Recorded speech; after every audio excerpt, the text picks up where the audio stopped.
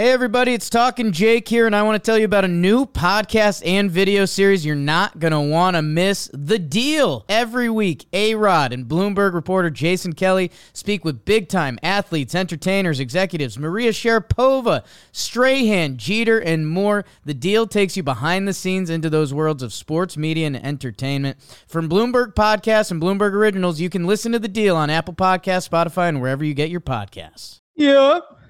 And welcome back to Talking Knicks.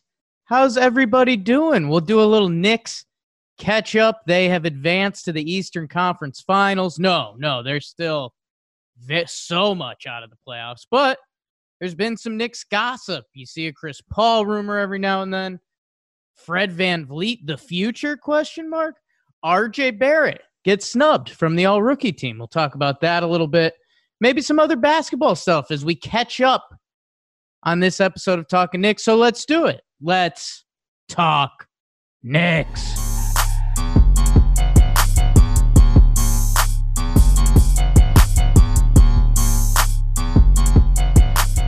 Welcome back to Who Wants Milk on this episode of Talking Knicks. I am Jake Stromboli, joined by Tom Piccolo, Kenny Poon, Greg Poon, and the big baby David himself. We got a full house tonight, boys. I love it. Let's kick it around the horn. Tommy, I got you under me right now and in the box that's under me right now. How you doing, brother? It's great to be here. I'm doing pretty well. I'm coming off a week of vacation. Did not work the last week. Wow. Yeah, just took it off. Went and visited my parents down in Delaware.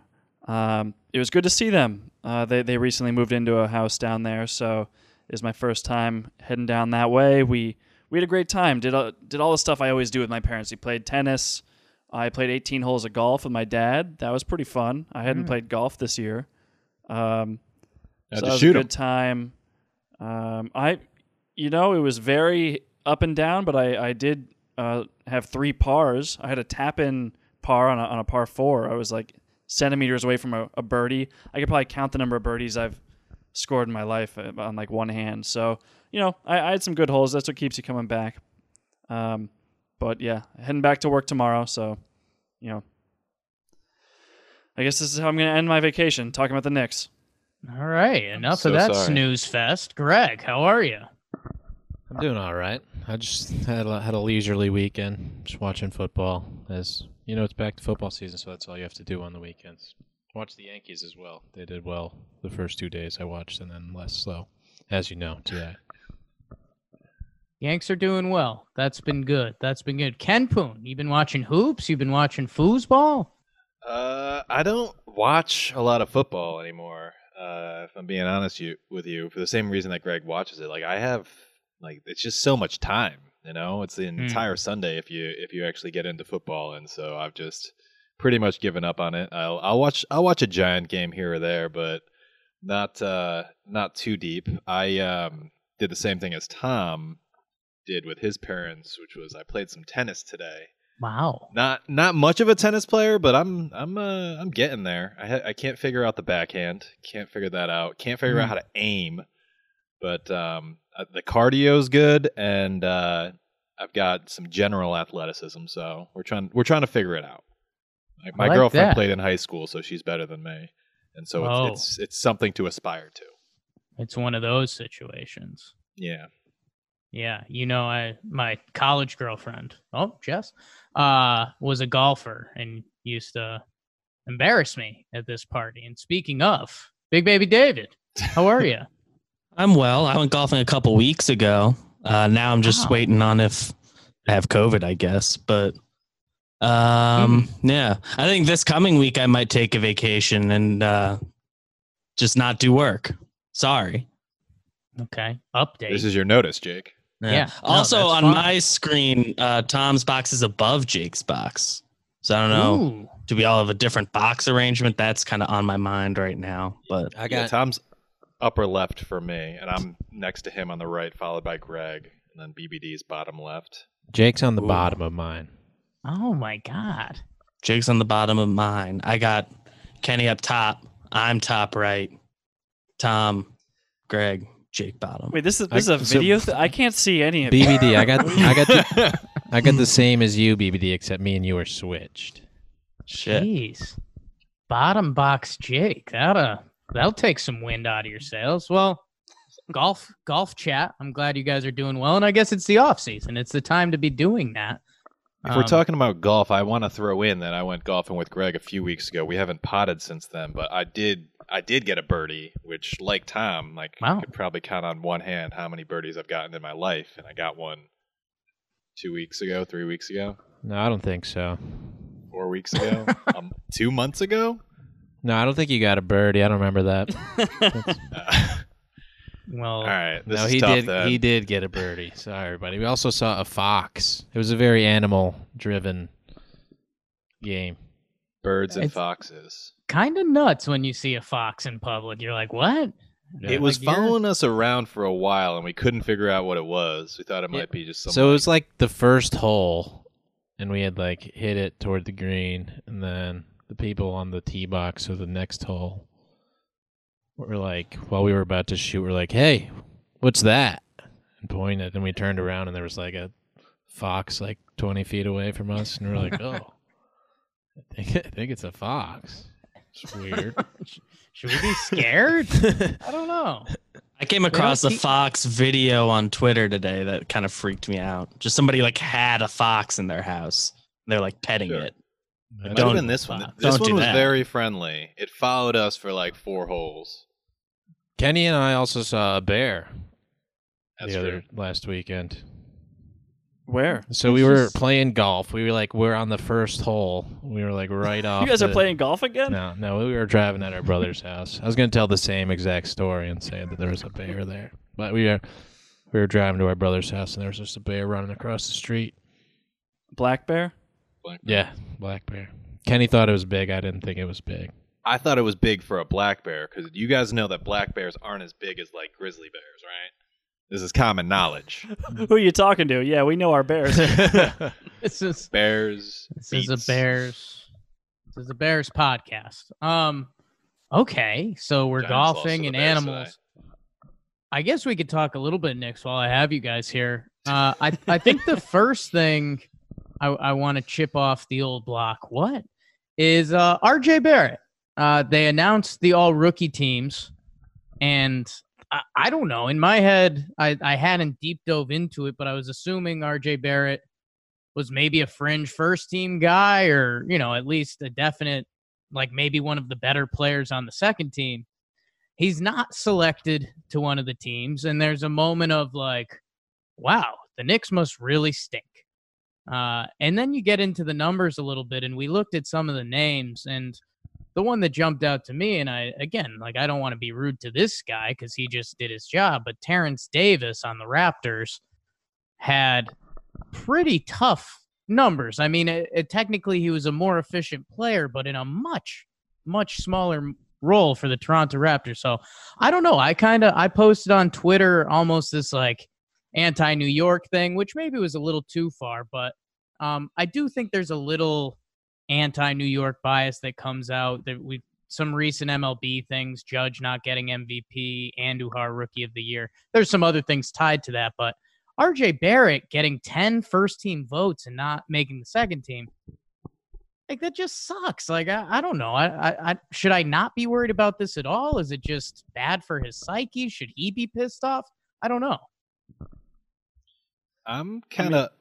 Go ahead, Tom.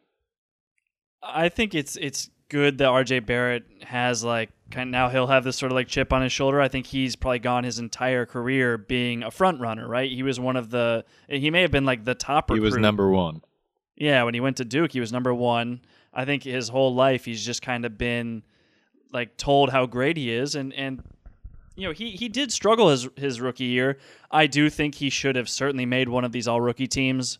I think if you think of it like this, if RJ Barrett and Terrence Davis swapped roles, and Greg, maybe you even brought this up originally, but maybe RJ wouldn't have been as successful as Terrence Davis was for the Raptors. He had to be kind of a 3-and-D type of player. But if you put Terrence Davis in R.J. Barrett's role in New York with that kind of usage and that kind of offensive burden on Terrence Davis's shoulders, it would have been a disaster. Like, it speaks to how different these guys are as players. So it's kind of difficult to compare them, but it depends on what you value more. Is it like a solid role player, or is it a guy who's being asked to like carry a serious offensive load? And I mean, to me, maybe it's some New York bias coming in, but like I really think R.J. Barrett's role and therefore like his position should have been considered more strongly on one of these all rookie teams. Yeah, I mean our Terrence Davis is averaging 16.8 minutes per game. That's tough. It's a tough second teamer. Right. So like the argument is, his play actually like led to winning basketball, but you just look at what he was surrounded by, and those wins could have very well come without him entirely. You know, like how necessary was Terrence Davis to that team versus R.J. Barrett, who was, you know, at times the first option for this Knicks team. That was granted very bad, but in the past I feel like statistics have been rewarded more strongly for these rookies, and in this case they were kind of ignored. Yeah, have analytics gone too far when counting stats don't matter anymore? I don't know. Maybe. No, that's a good question. And I'm sorry, Ken. I'm looking at the voting right now, and just so if this helps, I mean, Ja Morant, 100% first team votes. Even like in this, maybe this just gets into NBA writers kind of being dumb. Like Kendrick Nunn was left off one ballot for the all rookie team. Brandon Clark was left off 5. Zion, he got 2 second team votes, and then a few people just straight left him off their ballot. So maybe I don't know the history of this well enough, and there's some nuance to the award, but I don't know, man. There's some funny business when you look at the voting here. It just doesn't add up. So the Zion thing is something I was going to jump on because like Zion played in 24 games, and R.J. Barrett played in 56. So like Zion didn't even qualify for any like scoring or anything like that for a season, and it's a little offensive that he got put on the first team.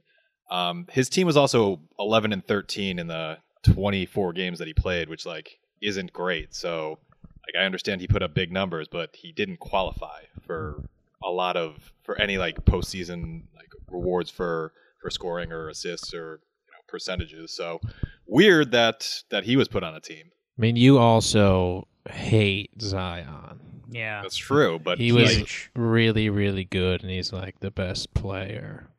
Well, and I think rookie. But he played less than half the games. Of the season. Yeah, but who cares? Like if no one who qualified for All NBA played half the games this season.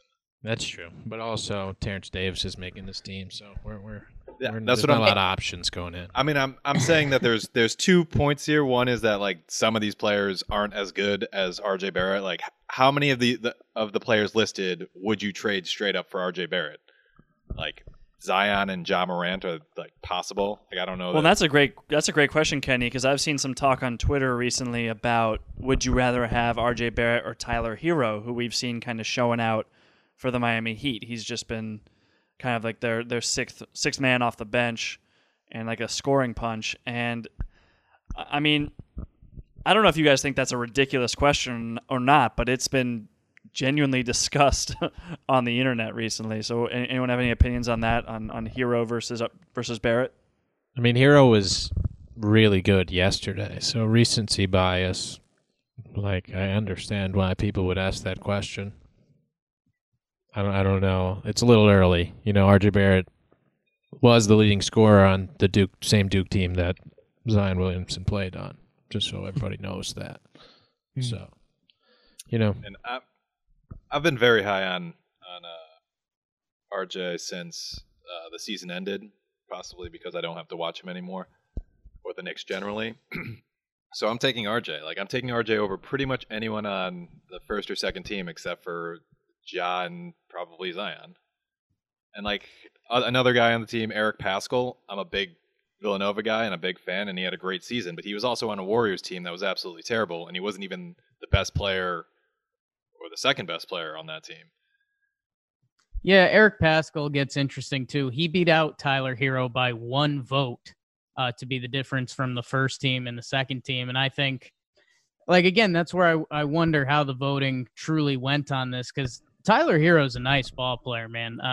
He plays an important role on a really good team. And, like, I don't know. I understand the Hero RJ Barrett discussion. I still think Barrett has a much higher ceiling, but Hero's a ball player.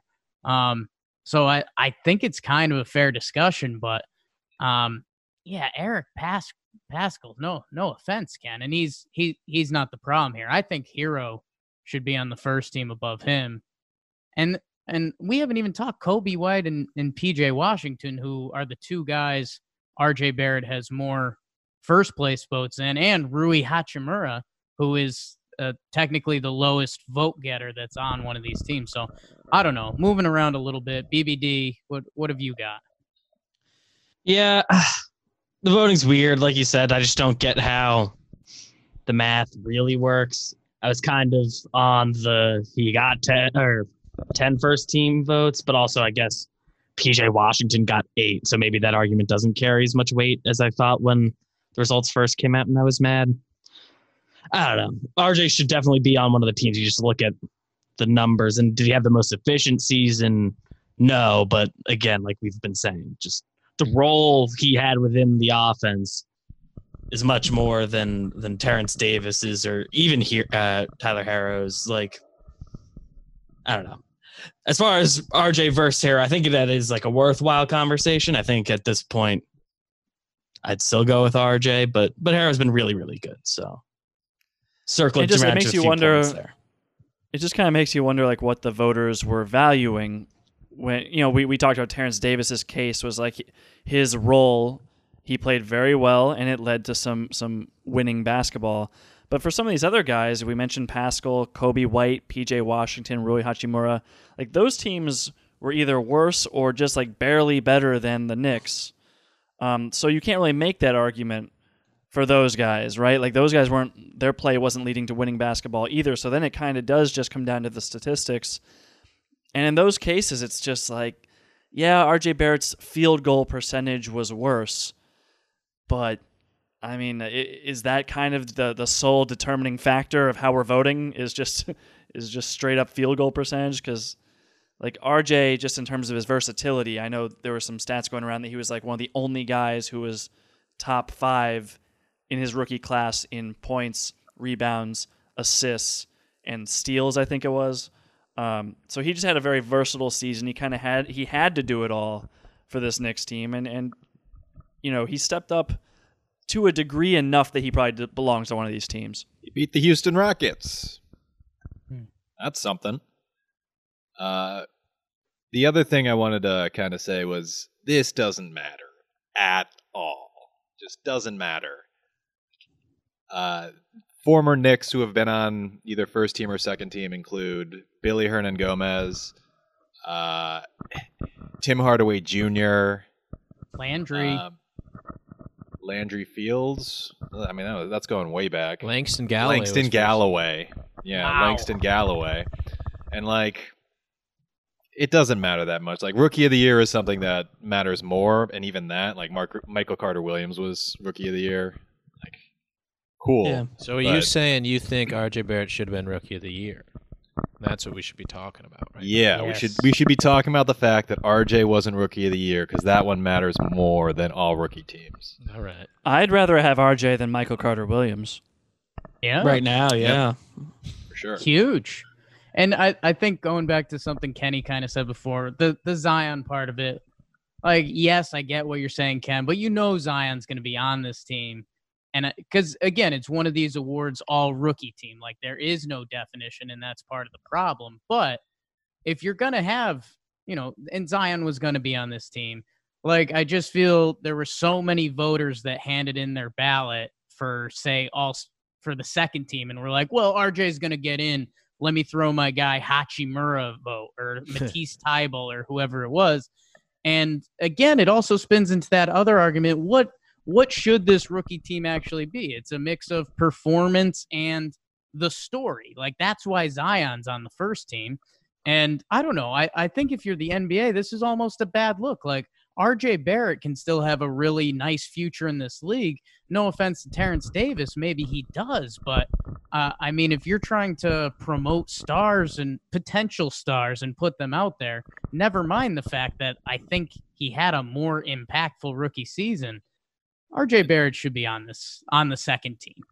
And I think that going along with what you're saying is the story does matter, because I think RJ coming in was a number 3 pick. I think there was a lot of expectations on him, and he probably was around where you'd expect him to be, whereas some of the guys that made this team far exceeded what people were expecting from them, like Eric Paschall in particular.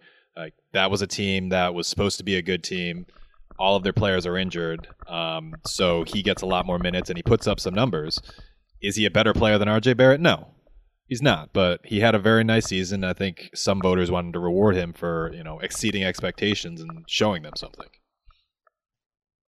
Yeah, and it is kind of funny just looking at the first team. You have Kendrick Nunn, and then on the second team you have Tyler Hero. They play on the same team, and Nunn can barely get any minutes. And when he has been on the court in these playoffs, he's been pretty inconsequential, whereas Hero's been kind of a stud. So yeah, like Kenny said, this stuff doesn't actually matter that much. Maybe one of the guys you'd most want to have from this class is Michael Porter Jr., and he's towards the very bottom of other players receiving votes. So, who knows? I don't know that they actually use the all rookie teams to promote the league in any sort of way. So at the end of the day, it's just something to talk about on a podcast. Yeah. And just to say, they did this for us. Kendrick Nunn got injured in the bubble, so Dragic took his starting spot, and then he came back from his injury in the middle of the playoffs, and he hasn't really gotten back into the rotation. It's because Dragic was letting it up for a while. That's why Kendrick Nunn was first team, because he started every game he played this season in the regular season. I guess basically, for a good team. And now for a good team. Now he doesn't play at all. For a better team. As far as the RJ stuff, I don't know. I think it all for us just comes down to the Knicks have no bright spots besides him, so it would just be nice for that to be recognized. You got Mitchell. Yeah. Well, I said almost. The other thing is if all of us filled out our first team and second team, none of us would have known that Terrence Davis was a rookie, and we definitely wouldn't have just scrolled through his stats and been like, yep, I'll put him on the team. It doesn't pass the eye test. Yeah, you put the rookie just stat leaders on a team or on a list in front of me. Yeah, and Terrence Davis is exactly what you're saying. It just would not have stood out.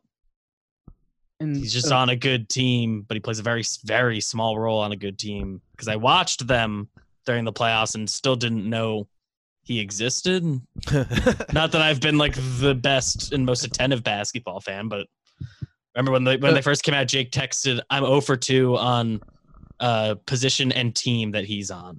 It's yeah, I didn't know. I could have look him up.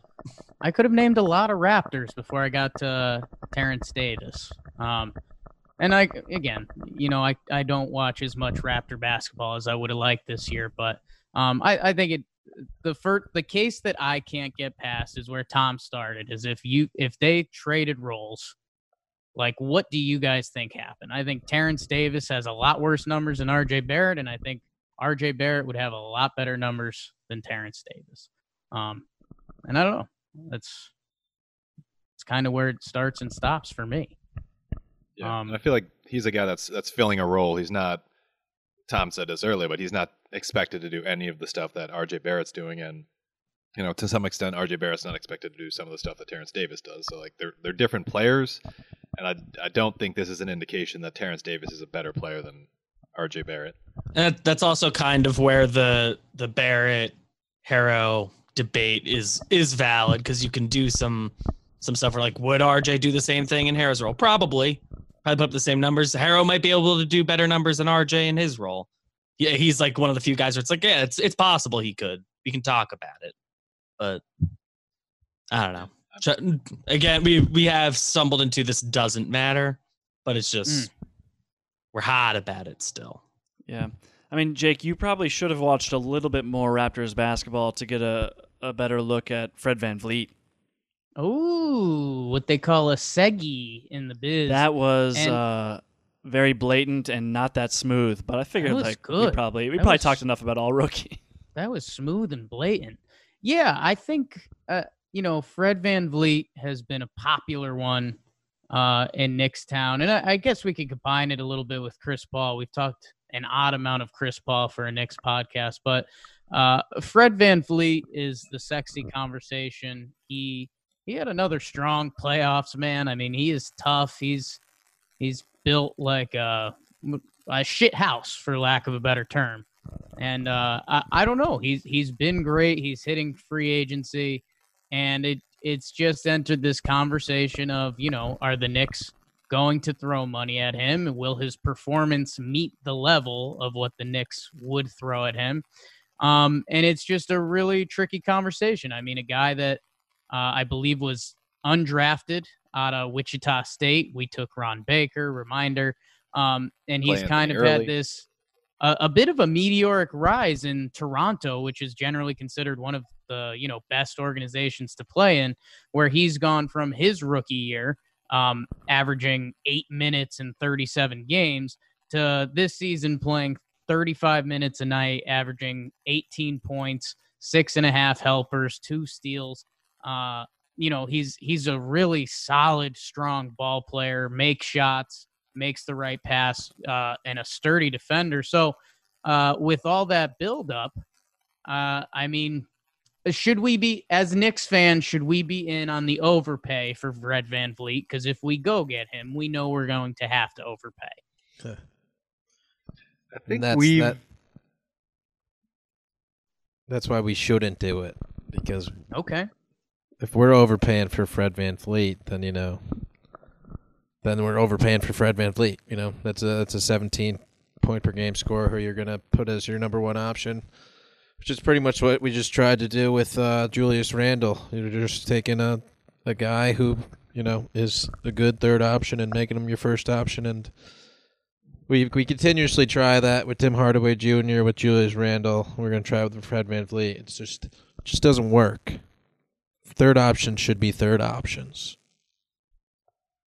Yeah, and I mean, I think we've talked about this a lot. I don't know if it's been on the pod, but maybe outside the pod. But I'm okay with like a short-term thing, 1 maybe 2 years. If you want to overpay him, that's fine. But I don't expect much out of him as the best player on the Knicks team. If he's going to be, and I don't think that he's going to sign a 2-year deal. I think he's going to get money for longer years, but like he can't be the best player on your team. And I've heard other people say like the goal is you bring him in, you kind of change the culture a little bit in, and then you hope in 2 or 3 years from now he's the third best player on your team, and then you're a winning team. But I don't know. That's a lot of money, and I feel like the Knicks have better ways they could spend that money, whether it's taking on salary for assets or doing something else. But I don't know about a Fred VanVleet big money long-term deal. Yeah, I think that the numbers floating around were like it would be probably 4 years, and then the number I heard was at $22 million per year. And yeah, that's a lot of money. And Kenny, to your point, can that be spent better by trying to take on bad contracts in return for assets? Maybe. Like there aren't a ton of those always available every year, but with the cap potentially going down because of coronavirus, like there may be a lot of teams kind of hurting and financially and trying to get off bad money. So that's definitely a possibility. I will say before the playoffs started, I went on Locked On Knicks and kind of advocated for Fred VanVleet to come to New York, and the number I threw out I think was like 4 for $20 million a year. And I like Jake, I didn't watch a ton of Raptors basketball, but I'd seen the numbers, and I know, like I remember seeing him in last year's playoffs. He's a two-way player, which kind of separates him from Randle and Tim Hardaway Jr. is he does get after it defensively. He doesn't get moved around very easily. So that like he wouldn't be a liability on that end, which would be refreshing for one of these big contract guys.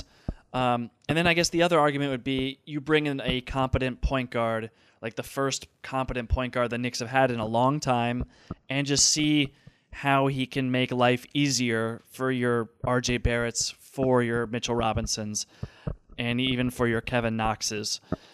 And, after watching Fred, especially in that Celtics series, I definitely had some hesitation about bringing him in. It did seem like he was asked to do too much, even for that Raptors team, and he has some very serious weaknesses. We know he's a good shooter. He's a good shooter off the dribble and as a catch-and-shoot guy, which is nice because that makes him versatile. But he is, and I didn't realize this, I just looked it up, he's statistically the worst finisher in the NBA. This is on a Raptors team that's full of shooting and, therefore likely has better spacing than the Knicks. And he's still the worst finishing in the restricted area in the league. There are 57 players who took as many attempts as Fred VanVleet in the restricted area last year, and he's dead last at 57th in field goal percentage there. 56th, actually, is R.J. Barrett, so there's one for him. But and it didn't get any better. He was actually worse in the playoffs percentage-wise in the restricted area. So that really worries me because, on this Knicks team, there's just so little shooting. He'd get swallowed up by defenses as he went into the paint, and that's a problem. That's a problem for someone that you're paying $22 million a year for. Yeah, the Knicks don't have a Terrence Davis to spread the floor for him. And Good point. to respond to 2 points Tom made, I think my point on the using the cap space for other areas, I think this year, as Tom mentioned, there's going to be a lot of teams hurting for cap space, and I think the Knicks are one of 5 teams with ample cap space. So, the pickings are slim, and if there's going to be a year that the Knicks can do something with their cap space to take on assets, this is going to be the year. My second point is Fred VanVleet spent a lot of time playing off ball this year. According to Basketball Reference, they have him at 56% at shooting guard and 44% at point guard. And I don't know if that affects anything from your vantage point, but I think I know he did a lot of catch and shooting and stuff like that, and I don't know that the Knicks have the same setup to help him succeed in those ways. Yeah, I think it would be nice to have the flexibility to play him next to someone like Frank and next to RJ and have them be primary ball handlers as well. But then for Fred to also be able to run the show, I understand the argument for bringing him in, but if that number gets too ridiculous, then it's like, well, what are we really paying for? We're paying for a guy who's just going to eke the Knicks win total up towards 30 wins and just hurt their lottery odds. It's not like Fred is such a transcendent player that he's going to really make this team a contender and give the rookies and the young guys opportunities to play meaningful, almost playoff worthy minutes. The team would still be dreadful with Fred VanVleet. And you just have to weigh how much that development, the potential for development would be. And yeah, I guess right now I'm kind of coming down on the side that it may not be worth it at this point to bring him in. It's a chicken and the egg scenario because you need good players to attract talent, but I don't know if Fred VanVleet's the guy that you want because I don't know if he can stand up with the current personnel on the Knicks and be as talented as he's been in Toronto. That someone that's good is going to be hey, I'm going to go play with the Knicks and team up with Fred VanVleet. Yeah, that's a good point. The Knicks need a third best player that is as good as Fred VanVleet, but they also need those first 2 players that are better than Fred VanVleet, which we don't have. And would have a harder time getting if you're paying Fred VanVleet $22 million a year. Yeah, exactly. Yeah, that's where it ultimately kind of lands. Is as much as VanVleet is generally a nice player and can contribute to winning basketball. He won a championship 1 year ago. It's you're gonna have to overpay him in order to convince him to come to the Knicks in general, but also just the way the market is. He's gonna command a lot of money from whoever wants him. And just is he good enough for that? For what you're gonna have to pay him, and for the role he's gonna have to play? Because we don't have better players than him right now. Probably not, but also like getting a good player is fun and good for like the future. So it's a tough spot. I don't know. Tommy, the little guy can shoot a little bit and play some defense. I'm surprised there's not a little more love on that side of it. No, the two-way play is something that I definitely appreciate, and like that definitely. I think that talking about a little guy who can shoot and play defense, if you really want someone who's going to be a serious game changer, then we start talking Chris Paul a little bit. Like that's kind of where the conversation goes. Oh my God, Tom, and that's guy. Wow.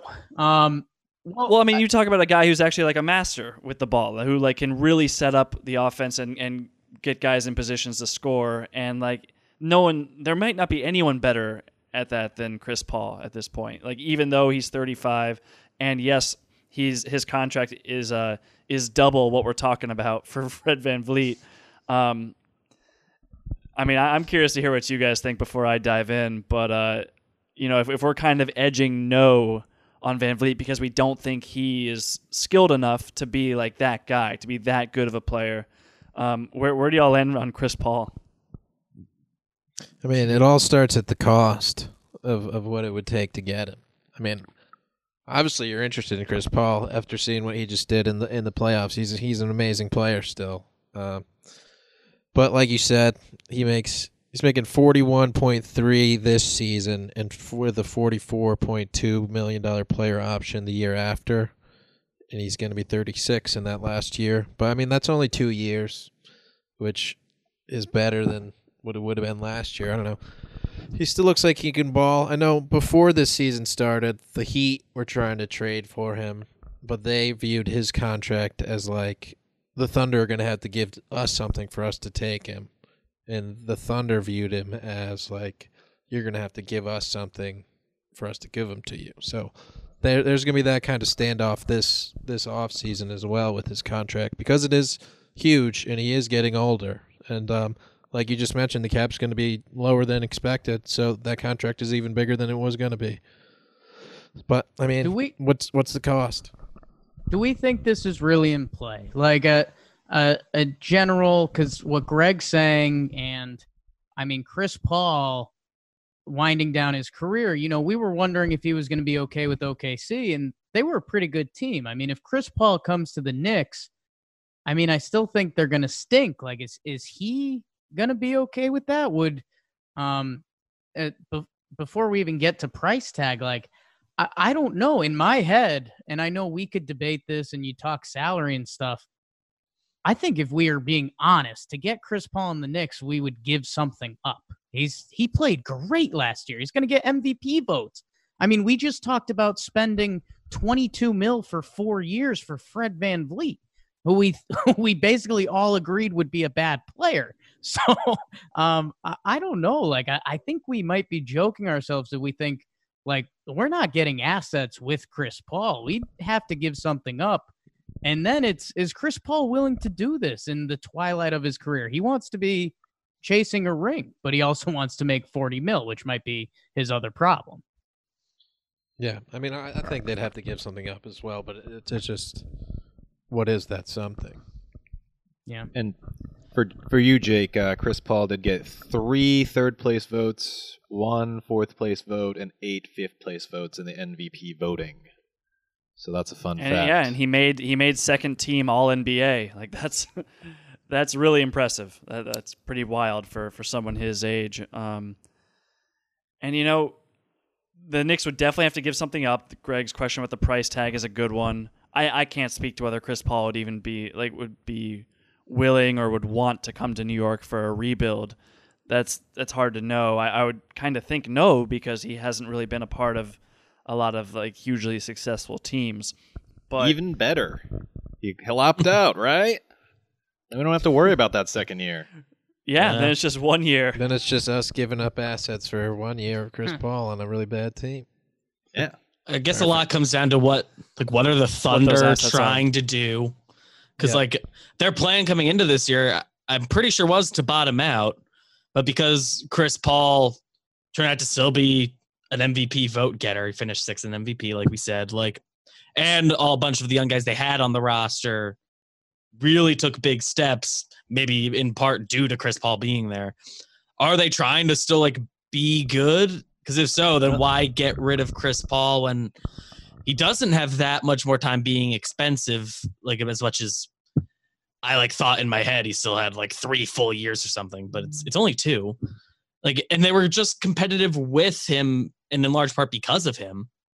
Yeah. So are they trying to like still compete? Because then you're gonna have to give something up in order to like get him. If they're ready to bottom out, then they might not be giving up anything to get rid of him, but then maybe you can do it. And even in that case, like other teams, I think do want Chris Paul because there's rumors of like the Bucks being in, maybe the Heat are back in on that idea now. Probably not actually, but I don't know.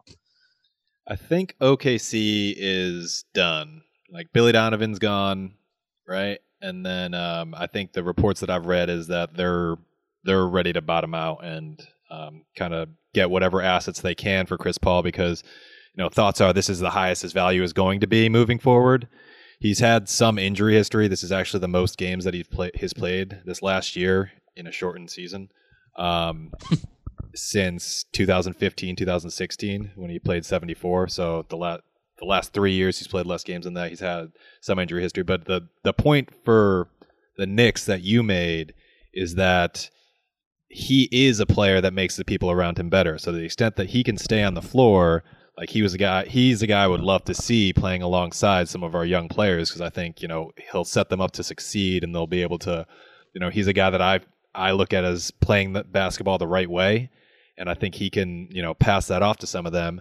And the other kind of X factor is he's a Leon Rose guy. And there was always rumors about, the Banana Boat crew ending up in New York at some point. And like, so I don't, from a, non-basketball standpoint, I don't think he'll have any issue with going to New York. And, at some point it doesn't really matter because he's under contract and he has $44 million on that option. So like, is he just going to like give that up to go chase a ring? I don't know. I don't know the answer to that, but I think that's a lot of reasons to play a basketball game, even if it's kind of like an inconsequential one. But no, I'm with you, Kenny. And I will say to answer Jake's initial question about whether this is feasible, I was just looking at some of the reporting that's been done. And Scoop B, if you guys are familiar with him, Brandon Scoop B Robinson, he's like a pretty big Twitter personality. He reported that the Knicks have an offer lined up. And then our boy Jonathan Macri confirmed that with some of his sources and said that 2 players that are in talks are Julius Randle and Kevin Knox to send over for Chris Paul. He doesn't say that that's all, and I'd be surprised if that were the extent of the offer, but he said those are 2 players that are involved in internal discussions as potential players going to OKC. I feel like Greg asked, like, what's the price tag going to be to actually acquire Chris Paul? And if it is like Julius Randle, Kevin Knox, I'll take it. And if it's just the guys we don't like, then sure, right? You can have them. I'll trade Julius Randle, Kevin Knox for anything at all. Doesn't matter.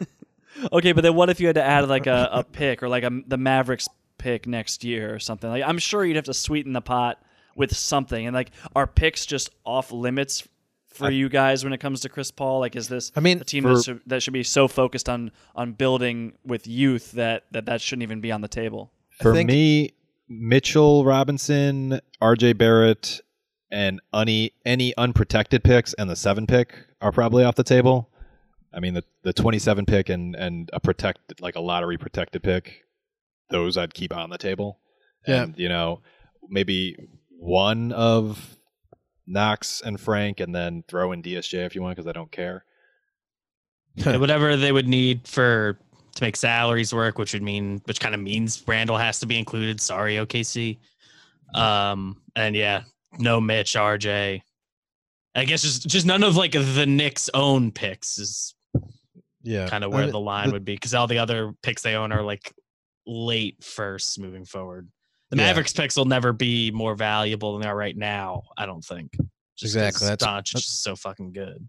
That's what I was going to say. When we got those Maverick picks, they sounded better than they do right now after seeing what we saw. Yeah, but then Kristaps just got injured. So like, Yeah, but I don't know how. Kristaps doesn't even matter. Doncic is so good. Yeah. No, but I'm saying that could still be like a 15-16 range pick, and particularly depending on Porzingis' health. No. By the way, I heard some Chris Paul to Dallas rumors, and I actually really like that team. That would be so much fun. But it's a Knicks podcast. Not for us. No, so that would not be good for us at all. Quick crazy world jump. Let's say it happens. It's Randall Knox in a pick, something like that. Who knows? We keep the main players. I mean, does that bring in like? Do you think then we'd be adding another player in free agency? Does that bring in a DeMar DeRozan? Does that I'm trying to look and bring in Gallo, team him up with Chris Paul again, back on the Knicks. Evan Fournier? I don't know. Like what does that then make the plan? Because it would be Chris Paul, Barrett, Mitch, and then we're shooting blanks. We still believe in Frank hopefully doing something defensively in corner threes. Something with a 7 pick. 7 pick. 8 pick, 8. sorry. Well, hopefully they do well with the 7th pick. I don't know. I guess assuming the trade would include both like Randall and Knox, and if they aren't picking up any of their like option guys, basically, I guess in theory it is someone that can play like the 4 spot, which is kind of funny because last year the big criticism of the Knicks was that they signed a bunch of power forwards, and that would kind of be the spot that makes sense to fill. So then you get into Morris. You get into bringing back Marcus Morris, getting Gallo, going all in for Bertans if you want to overpay him instead of Van Vliet, I guess. Or Melo, I guess, because everyone wants him to want to come back to New York, which I think he's open to, but like, I don't know. Another Leon Rose guy. Chris Paul, best friend, banana boat stuff. That's like the first place my mind goes when you say what would be the next move after bringing in Chris Paul for that package. But then you get into a weird thing of like, is Melo trying to like go back to being like what he was while he was here? Because then it's like, all right, Melo, you're good if you want to do the same thing you did in Portland. That would be pretty sweet. But if you're trying to like go back to being the man, we know that doesn't work anymore as much as I like you. Like, is Chris Paul and just a bunch of young guys not like, is that so not what Chris Paul wants to do that's not even an option? Because, it would start to feel like classic Knicks trying to fast track a rebuild without laying a foundation. And, the benefit of bringing in Chris Paul is, like we said, like hoping that he's able to help develop these young young players. I don't think that the benefit is really attracting a second aging star. That doesn't sound so good to me. That part of it I don't consider a benefit, but I think that is like a risk. You'd be getting not a star, but just like another vet on the team capable of starting. Is that the best phrasing for it? Like we still need bodies. No, yeah. I guess that's the thing. Like Tom, yeah. I know you're saying developing the young guys, but you still got like a roster to fill out. In theory, one of these other guys you're bringing in also would help with the other guys, which again is kind of an issue that like some people might have with bringing Melo back, but or doing what we did last year. Yeah, doing that. And I think that Chris Paul, like I said, like if it's just Chris Paul and the young guys, I think that's good for the Knicks' development, and I think it's terrible for Chris Paul. That is also what I think Chris Paul thought this year was going to be, just him with a bunch of young guys, and they were the 5 seed in the West. Is that what they ended up as? Like, it still ended up good. If you're getting Chris Paul, no matter what, the goal for the season is now playoffs, I think, whether you like that organizationally or not. Just Chris Paul is trying to go to the playoffs. That's what he's doing. So, I don't know. Kind of a different point. I mean, guys, I don't want to read too much into it, but I have to believe Leon Rose has said, Chris, you're coming to New York. Melo's coming with. We're trading the 7 pick. Like, does that just not feel Knicksy? I don't think they're going to trade the 7th pick. Okay. I think maybe I went too far there. Yeah, I mean, I don't think they're gonna mortgage the future at this point because they've done it so many times in the past, and like if they did that, like people would revolt. And I think Leon Rose so far has shown himself to be smarter than that. Just by like hiring a development team, he shows that he's not an idiot. Whereas prior Knicks front offices just had no development team, so that's something. And the Knicks have the 8th pick, right? Yeah, yep. 8th pick. Yeah, I don't think they would be giving away the 8th pick or packaging it for another star or something. I think maybe they'd be open to a move down or something with it, but yeah, no, I'm not too worried about. It seems like Leon Rose, I'll give him the benefit of the doubt until he's shown he shouldn't have it, which can happen very quickly because it happens very quickly with people running the Knicks all the time. But I'll believe he's not trying to mortgage the future entirely just to bring in however old Chris Paul is. Or a friend for him. I mean, LeBron's a free agent after next season. He can opt out. So then you have Chris Paul and LeBron and Melo. Then Dwayne Wade comes out of retirement. Does Mo Harkless re-sign for $10.5 million? Hopefully. That'd be a bummer. Golly. Can we give him trying to get off Paul George's contract? Ooh, Paul George. Wow. I can't. No, I won't. Boys, I don't know. I think the bigger point, the Knicks have to do something at point guard. Like, I got excited about Elfrid Payton this year, and that's unacceptable. As just from a fandom perspective. So I don't know. It doesn't feel like the point guard answer is there at the 8 pick. It feels like this has been something we've been saying for years as an organization that it could potentially help the team. I was on a Goran Dragic thing. I think he's played himself out of a potential Knicks signing, or maybe he's played himself into a Knicks signing if it's too much money. I don't know, but I need something at point guard, guys, because we need a better brand of basketball, and it starts there. Yeah, I think no matter what, this offseason, they have to bring in somebody who can start at point. I don't think that's going to be whoever the 8th pick is, just because I just don't know who it would be. They're not getting it with that pick. They have to sign somebody. I'd rather it not be bringing back Elfrid Payton to start. If you want to bring him back in general, fine, whatever. But yeah, even if they pick a point guard, I think you still have to sign somebody that can start. I know you guys hate me when I do this, but I saw some tweet or report that for the time being, obviously, there's a lot more to be determined and a lot of roster moves to happen. But to this point, they have Frank penciled in as the point guard. Pencil, not pen. I mean, Kenny, you're one of the biggest Frank fans I know. Do you like that? No. Like, no. I think at this, yes.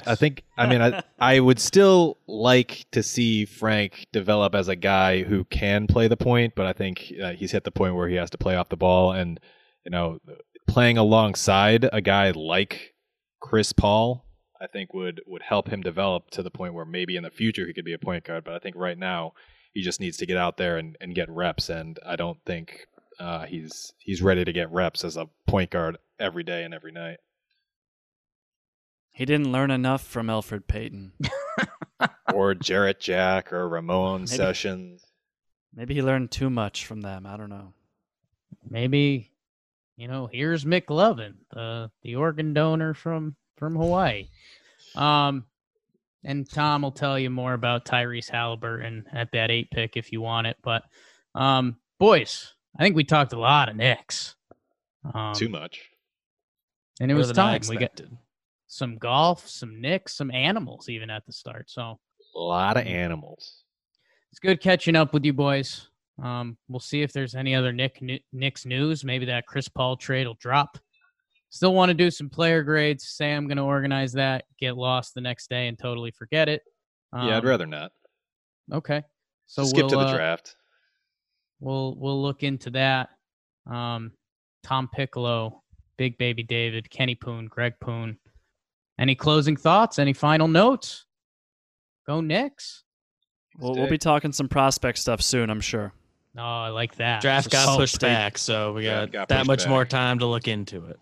I think tentatively penciled in for the day before Greg's birthday, so Wow. it'll be a nice gift for him, maybe. Wow. Again, pencil, because this is all like they keep pushing everything back further. Or and it's a further. really mean prank for your birthday. It's possible. Tyrese Halliburton. It's one of the best pranks we pull, man. This is funny stuff. All right. Let's go, Knicks. Thanks, everybody. Bang. Stay. Hey, everybody. It's Talking Jake here, and I want to tell you about a new podcast and video series you're not going to want to miss. The Deal. Every week, A-Rod and Bloomberg reporter Jason Kelly speak with big-time athletes, entertainers, executives, Maria Sharapova, Strahan, Jeter, and more. The Deal takes you behind the scenes into those worlds of sports, media, and entertainment. From Bloomberg Podcasts and Bloomberg Originals, you can listen to The Deal on Apple Podcasts, Spotify, and wherever you get your podcasts.